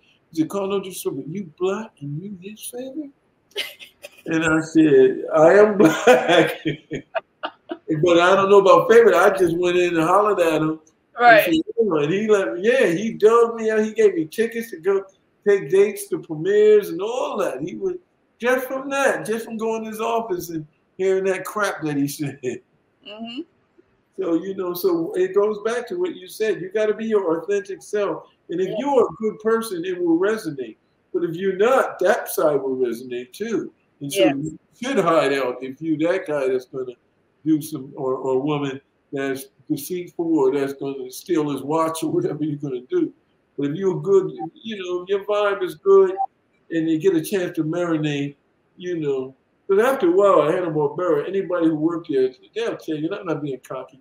They'll say, we love Carl. Because they know that, you know, we be, you know, it's part of the family, you know. It's just, I earned my keep. And, you know, it's nothing but love. You know, we went through a whole lot together. You watch people's families being born, the whole thing. But now it's my job to get more people in that look like me. Yeah. There was something you told me once, like, what advice did you learn from like Mr. Hanna and Mr. Barbera? It was like don't pay attention to what people say. Well, I learned so much from them. They, Mr. Hanna had all kinds of sayings. He used to say stuff like, you know, be careful not to be taken advantage of. He used to say, givers gotta have limits because takers don't. He used to say, I mean, he had all these kind of just good one-liners that you just, you know, would go by. But they, together, he would tell me, you know, important to live within my means. Mm-hmm. That was important. And a lot of things are just things. Yeah. You know, we talk about that. He would just be really supportive of the stuff I wanted to do. Like I wanted to do, and Mrs. Hanna, oh boy, I mean, she would remind me. She says, Carlton, it's, you know, Mother's Day's coming. What are you doing to send for your mother? You know, you don't, you know, she would just make sure I was on top of all that, and birthdays. And, you know, I had a friend who I grew up named Shane Wells, whose birthday is actually tomorrow. And he's passed, he had childhood diabetes, my main man. And she used to just help me just pack boxes of stuff to send to him. You know, not just money, but blankets and clothes. And they just knew I was out here. And I felt like, particularly with the Hannas, that their kids had grown up and moved away. And they had a need to have somebody like me that was younger. And I think that's when my mother did the Safe Haven back east, same thing. We grew up, we moved out. She needed to take care of some kids, and the neighborhood kids. So it was just like a perfect fit, you know? It just, timing is so important. And, you know, I mean, it was basic things too that you would hear. You would hear that the real magic is when preparation meets opportunity. Most people, the opportunities are there, but they're not prepared. They think they're prepared, but they're not. Right. And you would just, you know, certain things like that you would hear. And you don't pay attention to what people say. Don't pay attention to what they do. Pay attention to them. Yeah. No, I got you. That was one of the most, thank you. That's one of the most important things Mr. Hanna told me. That was really deep, boy. I mean, he man, that was heavy. He said, no, it really was. He said, I'll never forget this. He said, don't believe what people say and don't believe what they do. And when he said that and he paused, I was confused. I said, wait a minute. Don't do what they say and what they do. He says, what you do is you judge people by patterns. The pattern will tell you everything you need to do. No. And then he gave me examples. He said, say if somebody says, These guys are drunk. But he stopped drinking for 2 weeks. Well, his action is showing that he stopped drinking. Mm-hmm. But until he creates a pattern from not drinking, he's still in drunk. Mm-hmm. So your pattern will tell you who somebody is. When you go look for a job, they want to see where you worked at before and what you did, what kind of pattern you had. Yeah. You go to an apartment, your pattern will tell you all you need to know about somebody, because people will say your watch that don't work, And so, he was really big on making sure you pay attention to people. And he didn't like being in It's like, I'm Pattern McGee. Like, when I'm dealing with people, I'll be like, you saying something, but what you doing? Yeah, that pattern will tell you everything you need to know. If you around somebody and they got a pattern of talking about other people, guess what? They talking about you. Ooh, I was so naive growing up, but I learned that. Like, my friends, she would tell me her friend's business. I was like, tell her other people my stuff. So, yeah. So you a lot of that you learn, and you just go, wow. And the thing that was so great, I mean, from a financial standpoint, it wasn't like I was making a ton of money. But when I was with them, I mean, this sounds the cheap side of me. When I'm being with them, you ain't spending no money. So everything, you know what I mean? You ain't spending no money for nothing. You ain't spending no money to eat. You spend no money for gas, nothing. So it was just a direct deposit going into there. And anything I would do in terms of my family, even today, their daughters and sons they not just financially, but just support and just making sure you're good. And we talk, like Mr. Hanna's daughter, we talk about 3 times a week. And when we hug and see each other, people think we married, boy. I mean, I love her with all my heart and soul. And she loves me. And, it's just, we just been through so much together for so long. When I lost my mother, it was the hardest thing in my life. The support that they had and to be there for me meant the world. When Mr. Hanna, when he started dealing with certain levels of Alzheimer's later, he was more comfortable and recognized me. So they were comfortable knowing that he was, I had a room there, spent the night at her house. And, those are things that some things are bigger than money. It's just your time and the quality of your time. It really, really, really is.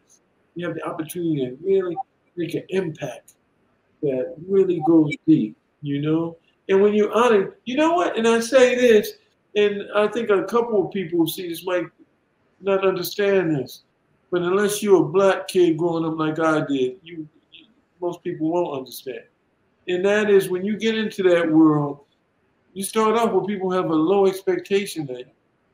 They don't think you. And so, Scatman Crothers was right. Not only do you have to be better, but you have to believe in yourself and know not only am I good as anybody else here, I come from my ancestors, my people, my mom and them, they raised me. I'm built for this. I'm 100% built for this, and I belong. You got to tell yourself that. I feel like, a lot of people in the animation industry sometimes they have imposter syndrome. I feel like I'm one of the few people who don't. I'm like, I can do anything. Right. As long as it don't require if I ain't gotta go to school for medicine or something, I can do anything pretty much. If you don't gotta learn a lot about it, I feel like I can do it. Yeah, but the difference now is, you have to continue to polish up on your computer skills. Yeah. Stuff, the technology and all that change. It wasn't like that back then. Always changing. Right. So not only is it always changing, but the youth that's going to school for animation now are learning things that might be the new wave. And we dealing with 5G now, what's coming down the pike, and then you look at, I mean, if I were younger and just getting in the game, I would be like, I'm not a fan of his as a human being, but in terms of what he's done, in terms of developing stuff, and that's Elon Musk. I don't like his politics. I don't even like him as a human being, but as what he's done innovative, I would thinking of. He's today's Henry Ford. Excuse me. Like he's today's Henry Ford, because Henry Ford said he like he wasn't the smartest, but he knew how to get the smart people together and accomplish things. Yeah, and that's what I would be. I wouldn't go way up, but I would be thinking, with the skill set that I have and what I can learn, how do I take it and patent it and do something different than everybody else? Right. And you can get investors. You really can. If you got something that you really believe in, you can find investors. But people usually don't have a good presentation. They don't really have a follow through, and they sort of believe it, but they don't 100% believe it themselves. You got to own it and say, "This is and that's how I tackle my YouTube channel. Like I try to, like, even if somebody is like the most interviewed person, I try to ask them a question that they never been asked before. Like, I am so upset when I interviewed Dan Haskett. Okay. Like, what everybody saw was actually the second interview because I never pressed record on the first one. like when I asked him I asked him some question, he's like, "Wow, nobody's ever asked me that." I was like, "Yes." Yeah. That's what you. Right. You want to touch those parts of the brain. Yeah, you definitely. But I think one of the things that'll always keep me really humble, that I'll go back to, is knowing what it feels like to be hungry. A lot of people don't understand that. And when you really know what it feels like, and you know how hard and how persistent, your mom by herself, what she did, like women, boy, and in particular Black women, in my opinion, and being raised by one and someone else. No disrespect to no other race. I just don't have any experience with other races raising me, but I just know that from a Black woman's perspective, when when fathers are not around as much, is when just a couple generations down, it was illegal to read and write, and when you talk about critical race theory, even now, where you can't really even tell the whole story, and they make up words like woke and all that. And whenever I hear somebody say that, I just say, either you've been on, well, never mind, let me just but I just, but just growing up with all the things that were coming up against her, and still, as Maya Angelou said, still I ride. And my mom rose over it, and she was able to raise productive, and then intelligent citizens, that all of us are making a difference, and kind individuals, and hardworking, and God-loving, and fearing. And it just makes me proud. I just remember how she had to sweat where some of my other, just other people didn't have to go through. Yeah. Once she rose, she gave back. Right. That part. No doubt. Your goal, like, in life was to get your mama a house and make a life in Cali. Like, how did it feel once you accomplished that? Like, how did it feel? It's surreal, and it's, I try not to. Sometimes I sit back at night and I go, "Wow, did this really happen?" And certain things flash in my mind, or somebody will send me some video of me doing something I forgot about, whether at Mr. Barbera's 90th birthday party when I was the MC, or when somebody had, certain things that people, even David Kirshner. I was in one of them Chucky movies he put me in when I was in an amusement park with balloons and I act scared and all that stuff. And so when people see me, I just go, "Wow, this is really," but it just feels like it's a continuum. My life is always something on the table. It's never where I could just sit back and say, "Okay, everything's good now."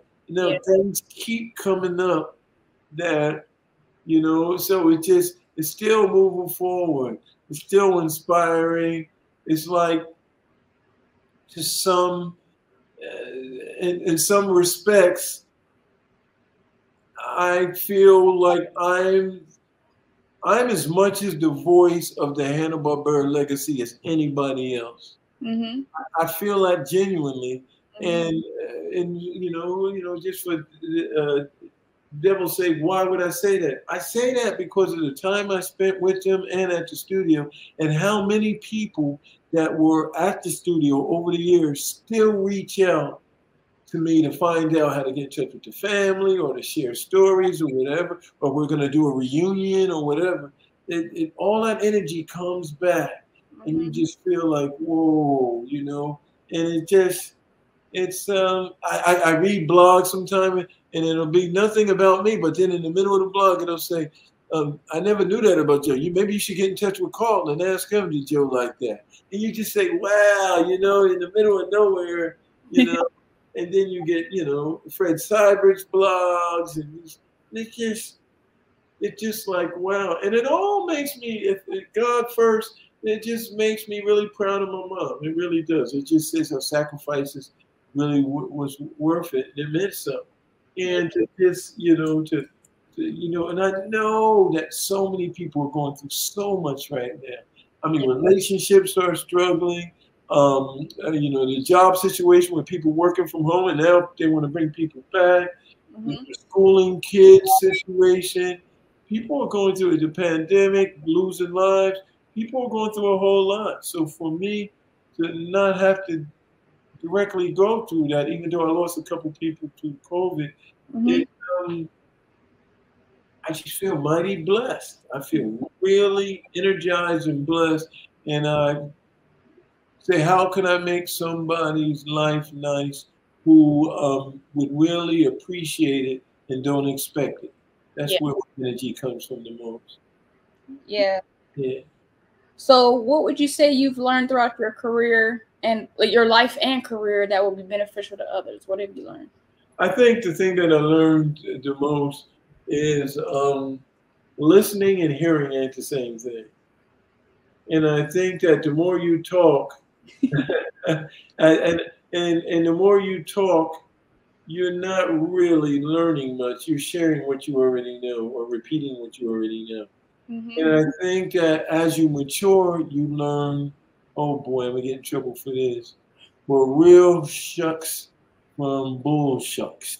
You know what I mean? So you really know, when you learn the art of both listening and hearing, you have to determine that you have, and I used to talk about this a lot, everybody needs to have a delete button. You have to have a button when you push delete, and it goes for people, it goes for thoughts, it goes for a lot of things. You got to be able to go, even relationships. You got to say, I got to push that button. It got to that point. Yeah. And it's like a Nipsey Hussle say, it's a lot going on, but everybody can't go. Yeah. Or dudes he grew up with, he can't take with him. And because they're not capable. It's certain people that I love on the street that I won't take in certain circles on the animation world. And it's some animation people, without a doubt, I'm not taking down in the middle on the other side. You just, and you don't mix, sugar with crap. And so, you learn a lot, though. You just, you learn who to trust, who to mess with. You can't mess with anybody.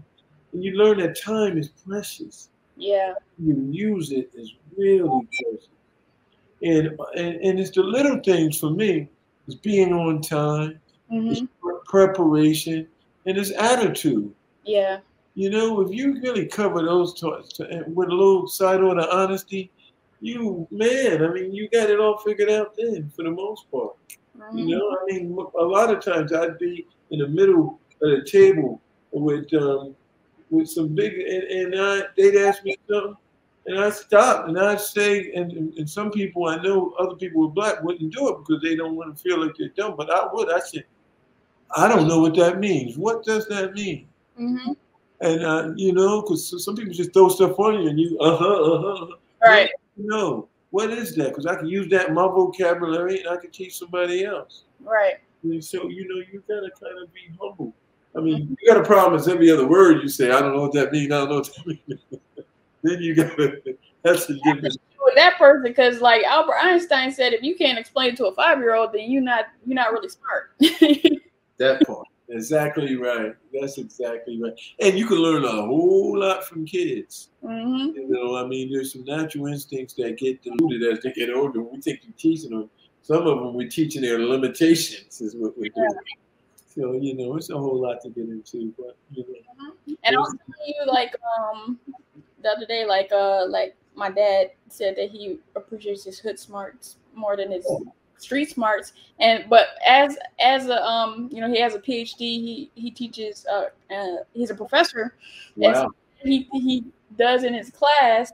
He's like, okay, I have a Bachelor of Science, a BS degree, so I can see through bullish. A Master of Science degree, so that I can look through more ish. I got a PhD, so that means like my ish is piled high and deep, so you can't throw nothing at me.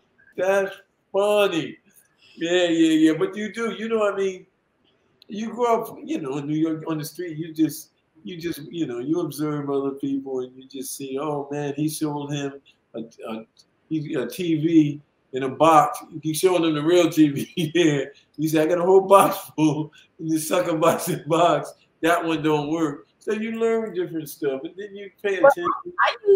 I use people thinking I'm something to my advantage because of how I look or of a perception. Like when I was purchasing my car, I was on the phone with the dude, and he doing a little spiel, and I was like I didn't say anything, but I'm like, people actually fall for this. I could see right through this, like, but I didn't want to like let him know that I could see through it because I felt like that just was to my benefit.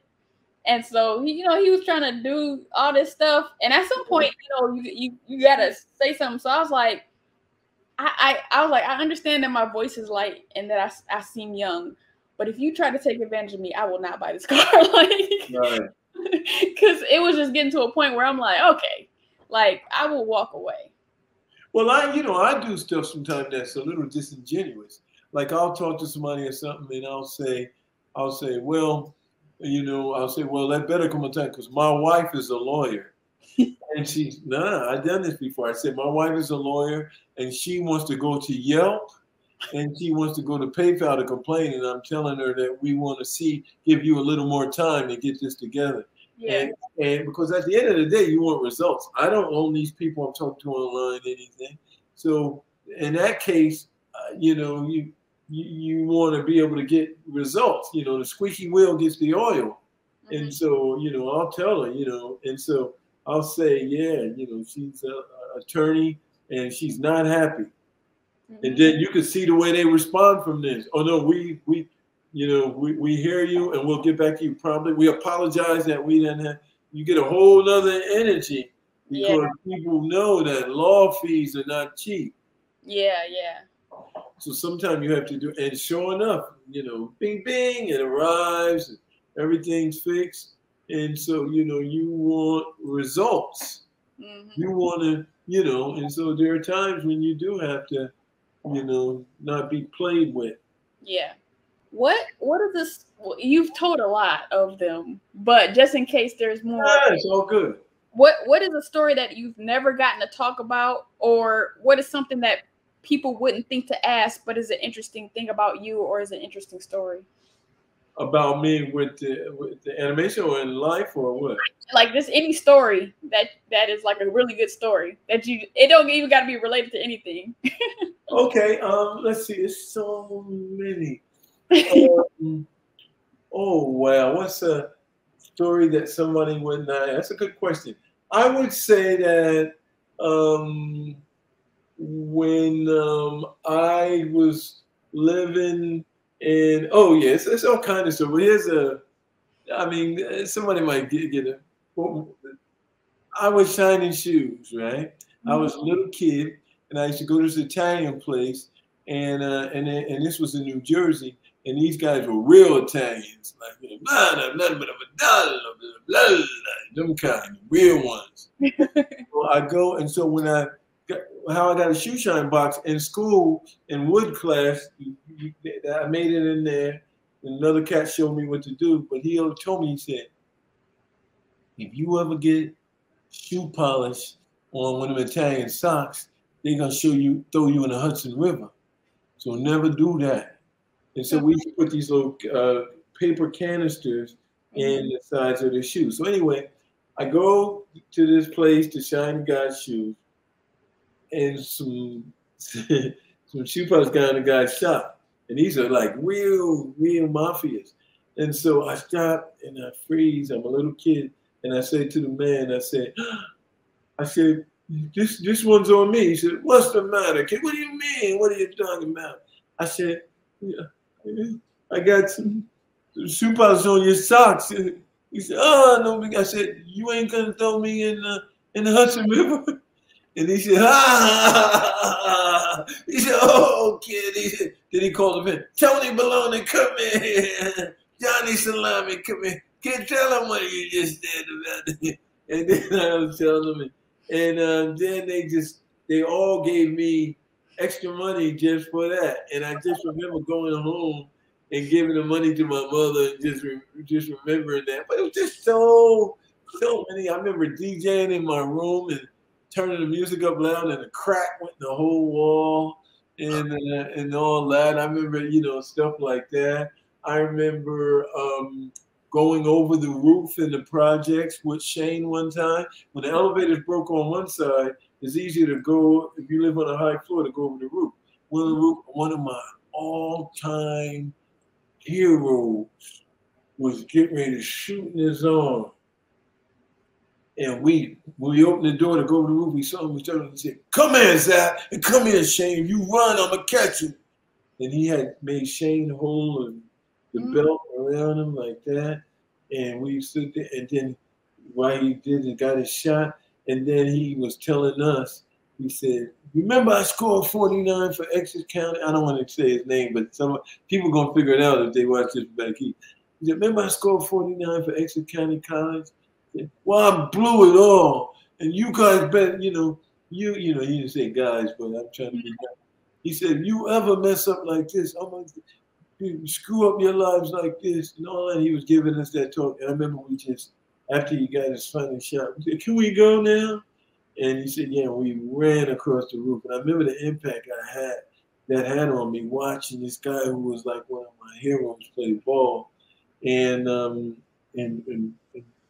making us help him shooting his arm. I mean, that was like, well. And another time I remember going to school and with one of my other friends, and he was in the other project, and I went to pick him up, and while I went to go pick him up, his mother was having sex right on the couch to make some money with a strange dude right there. And she was having a conversation with us while they were both naked. That was weird. She was saying, you make sure you put on your shoes and take that toast with you. And the guys just, and we as little kids, I'm like, oh boy. I mean, it's just certain things that as a kid that somebody else, they go, oh, yes, you do need to hear that. Because that's what kids in some of these urban cities, and not just urban, in different places, are witnessing. Even worse than that these days. Yeah. And, when we grow up, it has an impact on us. Some of the stuff that we witness. Yeah. So, it's just all kind of things that I just, that come to mind that I just remember growing up as a kid back home. You just remember all that stuff. So was there anyone of color that inspired you in the animation business? The people that inspired me are people that I talked about already pretty much. Scatman Crothers definitely inspired me.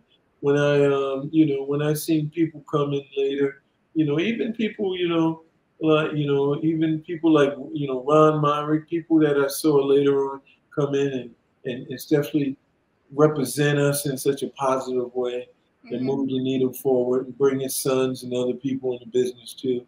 Those are people that I kind of look at. I didn't have a whole lot of people of color to look at when I got in the game, but when you do see them, and, especially when they don't act funny. I mean, because sometimes people don't know how to act when they're around other blacks. They don't, they're so comfortable being around non-blacks that they don't know how to act around you. But Bruce Smith was my man too. I dug him. It was a guy named Courtney that worked a little bit, and I watched them cats come along, and they always kept it 100. But I mean, being with Mr. Hannah and Mr. Barbera, I always got love anyway. So it was like a path. With some people, I didn't really have to have the breaking in kind of game. When people would just see me, oh yeah, that's Joe and Bill's guy. So because of my association with them, I really, I got a lot of jelly on the plate. You know what I mean? Okay. Yeah. They made that kind of, and while I was, we opened the first day of Cartoon Network when Mr. Barbera, when he broke the champagne bottle on the first day there, and just so much. And I'm gonna send you some footage from Comic-Con and a couple pictures from the housing projects I grew up in. It's that way that you can just kind of get an idea visually of because it's wow, what a journey. Yeah. So from the first time I talked to you, like I only got a few words to hopefully spark your memory, but hopefully you know what this means because I don't. So like there's a story about two little girls. I don't know. My God. That's a deep story. The two little white girls? I just wrote a story about two little girls, and I was hoping you knew what I was talking about because I this was when we first talked, so I don't even remember what. This is one of the deepest things that ever happened to me in my life. I was at the studio. Oh wow, boy, you really hit something there. I was at the studio and I was busy because my job was busy. I'm with Mr. Hannah in the morning, Mr. Barbera in the afternoon. When I started, because of my personality and getting popular, they would start asking me to do all these other little things that had to do with PR mostly. So there's one day the lady from publicity said, "Call us." Yeah. And she said, "When we got these two little girls from Children's Services that they're really, really big into Scooby-Doo. And they want to bring them by in 2 months." And we were all having a meeting, and we were just saying, because of your background and stuff, you would be great to give them a tour and show them around. So, oh yeah, sure, whatever. I'm busy, and I almost forgot. The day comes, and they come in my office, and one of the switchboard operators comes in my office and crying. Says, "Oh, Carlton, oh my God." I said, "What?" They said, "Those two little girls are here." And I said, "What?" She says, "Well," and then the lady came in and she gave me the lowdown. These two little girls, two little white girls, I think it was Bakersfield, they were in a trailer and was being raped and held kidnapped by their mother's boyfriend ever since they were born. They never got out of the camper. And all they watched was Scooby-Doo on TV. They were a year, maybe a year or two apart. They had all kind of problems, scratches, little white scratches all over them, and a whole bit. So I said, "Really?" She said, "Yeah," and they're in the lobby. So I walk out in the lobby. When I see them, they're scared. They don't want to talk or nothing. And so it just, I wanted to cry. It just hit me. I just said, "Ooh." So I said, "Hi, girls." I said, "Welcome to Hanna-Barbera. I'm Carlton." And I said, "This is where we make Scooby-Doo." And I said, "You're going to meet the creators of it. We're going to give you goodies and everything. We're so happy you're here." They said, "Do you want to meet which is Iwo Takamoto? You want to meet the guy who made Scooby-Doo?" And one whispered, the other was here. "No." And I go, "Well, you want to meet Mr. Hannah or Mr. Barbera?" And what do you want to do? You like Scooby? You want to, what y'all want to see?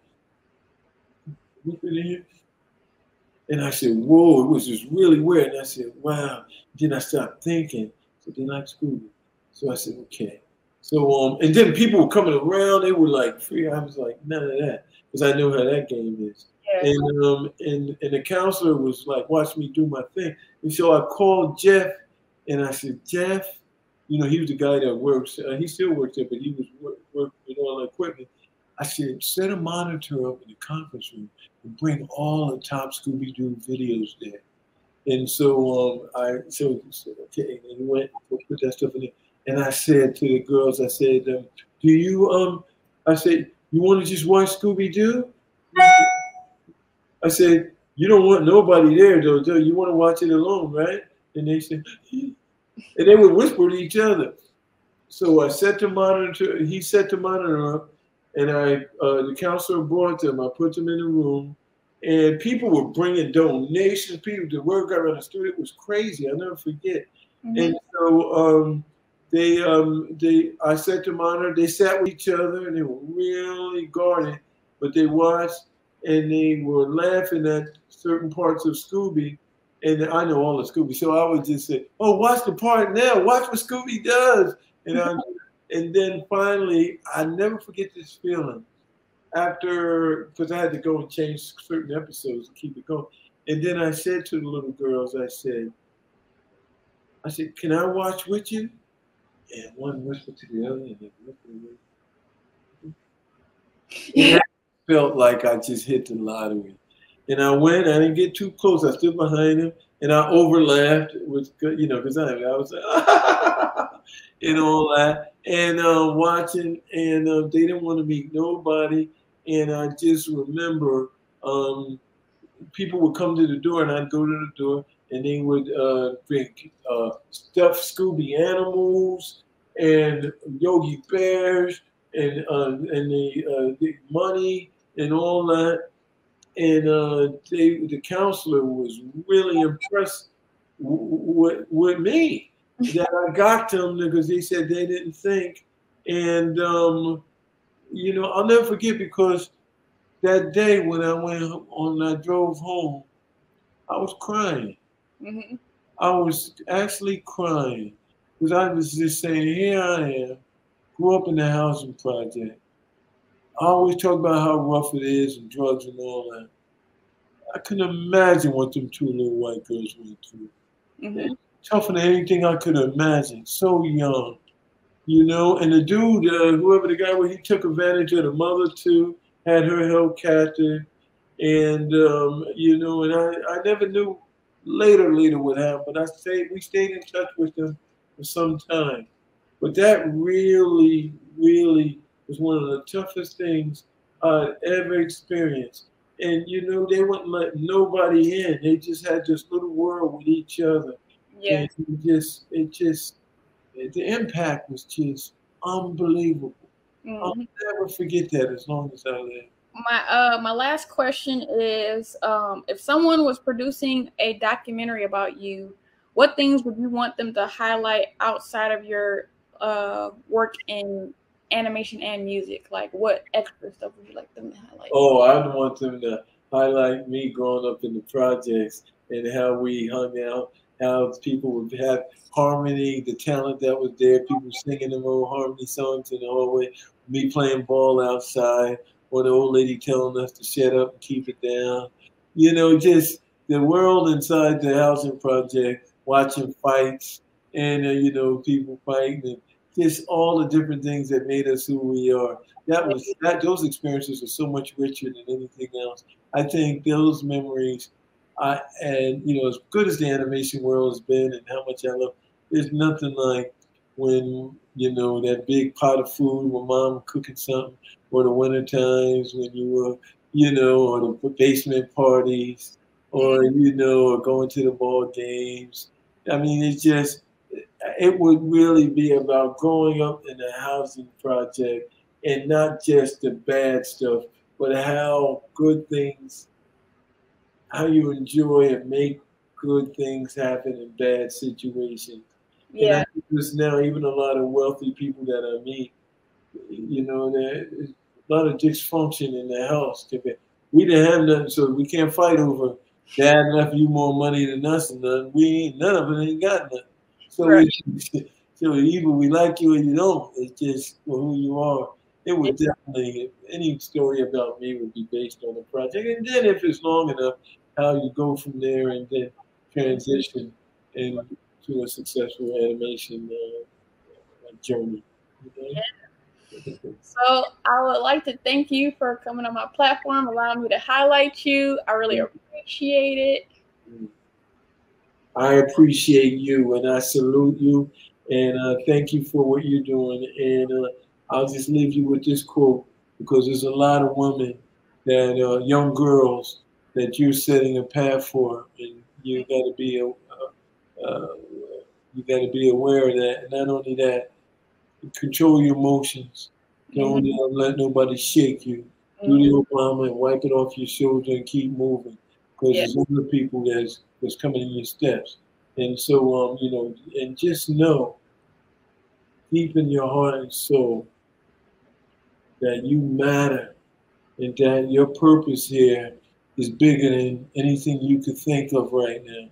And go get them, because I am definitely impressed by and with you, and anything I could do.